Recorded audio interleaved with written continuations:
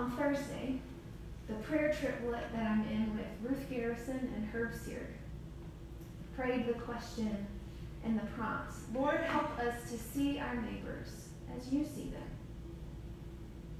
Maybe some of the other prayer triplets have also prayed that request. And our triplet prayed for God to give our congregation a new eye exam, to give all of us the courage to put down the ego glasses we so often find ourselves looking through, the lenses that keep our focus on what we think is best and will keep our worlds unaffected by what goes on around us. And instead to pick up the Holy Spirit glasses that Jesus offers us as his disciples, so that we will see the world with the vision and focus of Christ. I come from a family of glasses wearers, and it looks like a bunch of us in here do too. Both my parents and both sets of grandparents wear bifocals. And even as a kid, before I knew what bifocals meant, I knew that it meant being able to see both near and far because of the head motions and the looks and the tones of voice that went with the looks. A head tilt up meant I was under close scrutiny. What you doing right here? And a head tilt down meant I was under observation, even from across the room. What are you doing over there? It's the looks.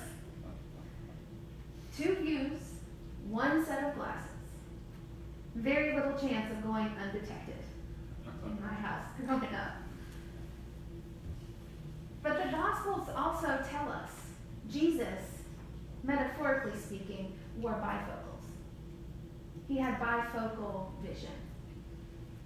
Jesus was nearsighted enough to meet the immediate needs of those around him, for healing, for community, for restoration of relationships. But Jesus was also farsighted enough to recognize the brokenness in the systemic structures of society around him, and to declare that into this brokenness the kingdom of God is breaking through, bringing good news of freedom, recovery, release, and reconciliation that is the heart of God's favor. Jesus had bifocal vision to help him see this world for what it is and for what it can be. And Jesus taught his disciples to have that same bifocal vision. The New Testament describes the early church movement as having this bifocal vision. Preaching and discipleship in the immediate congregation, and service in and with the wider community. So that the church was nearsighted enough to see particular needs, hurts, gifts, and strengths in the community of faith. And the church was farsighted enough to realize context matters. The issues that impact the lives and experiences of all the people around them are those of the human spirit and need to be talked about from a faithful perspective. So we come back to this triplet prayer. Lord, help us to see our neighbors as you see them. And we come to these texts read so wonderfully and powerfully today that tell us why it matters. We need to keep our neighbors in view, and how we are called to be in relationship to our neighbors, both near and far. The Ten Commandments appear twice in the Hebrew Scriptures.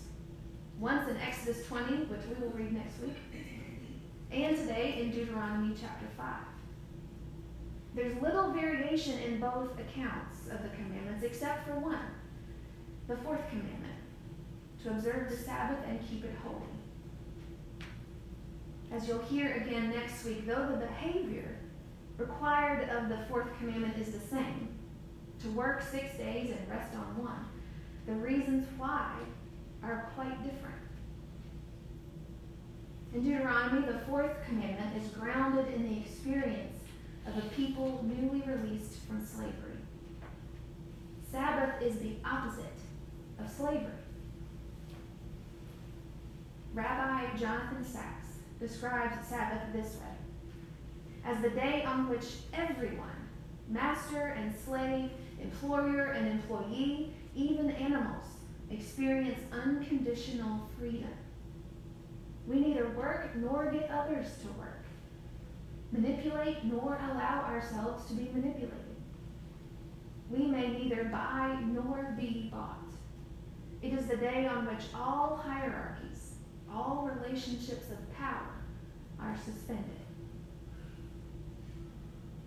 Keeping Sabbath resists the identity that our commodity-driven society seeks to impose on us, which says we are what we have, we are what we do, and we are what other people say about us. Sabbath reminds us that our identity is rooted first and foremost in God, as God's beloved, created to freely dance and sing, work and rest. Sabbath is the embodied expression of the good news of freedom, recovery, release, and reconciliation that is at the heart of God's favor. This is what Jesus himself embodies: a Sabbath that recognizes he is not part of the systems of work and anxiety and never-ending productions to do more, to be more, to have more. The alternative that Jesus offers is described so beautifully in the Gospel of Matthew. Come to me, all of you who are weary and carrying heavy burdens. I will give you rest. Being weary, heavy laden, cumbered with a load of care. These are all ways of speaking about what it's like to live without Sabbath, without rest, to live under the relentless forces of production and consumerism, supply and demand that characterizes Pharaoh's Egypt in the Exodus story.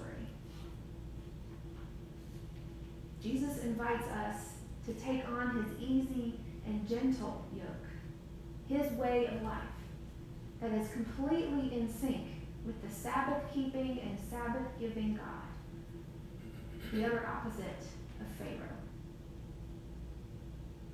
Because Jesus kept Sabbath, staying in regular rhythm of work and rest with God, his vision stayed clear. And Jesus invites us to do the same, to regularly pause, to reflect on and seek guidance from the one in whose image all things are created.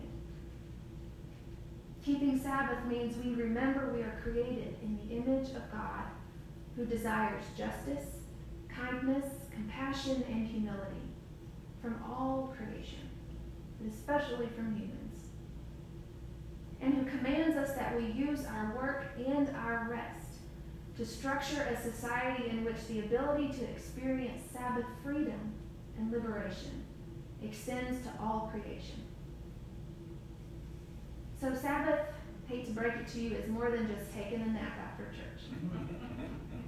It's a small piece, but it is way more than that.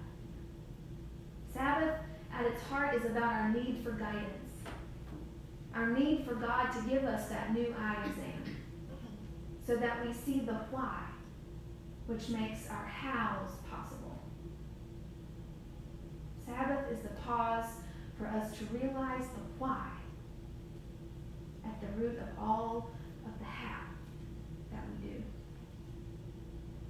Sabbath is about learning from Jesus how to see clearly with the eyes of faith, why it matters to have time and space dedicated to let God work on us and with us in renewing ways. And then how we are to respond to those who need a compassionate response from us. Sabbath is the investment needed to keep our vision clear by taking the time to still ourselves and notice whether we're looking through Holy Spirit glasses or ego glasses. when we face complicated questions and situations before us. Sabbath keeps our egos in check, reminding us as disciples of Jesus that we are to live our lives in right relationship with God and our neighbor. This coming Wednesday night, you are invited to practice seeing our neighbors as God sees them. Specifically, the neighbors who are staying and sleeping underneath Providence House, and our immediate residential neighbors who are aware and have expressed concerns. The Spirit's bifocal vision is required for us as our congregation discerns the ways we're being called to respond to those who need compassionate responses from Providence Baptist Church. And I will be completely honest and upfront. There are so many layers of complexity in the work of addressing homelessness and housing insecurity in Henderson County. It's more than what one congregation or one agency can fix or address on their own. And I don't know what a solution looks like right now. But I do know 3 things. First, I know that whatever solution does emerge will only happen with our entire church body coming together to pray and discern the way forward. Second, I know that our approach needs to change. The inaction on the part of the whole church has itself become an action, creating confusion, whether permission was given or denied by the whole church for folks to stay and sleep overnight on the property. The consequences and the risks of that confusion are increasing.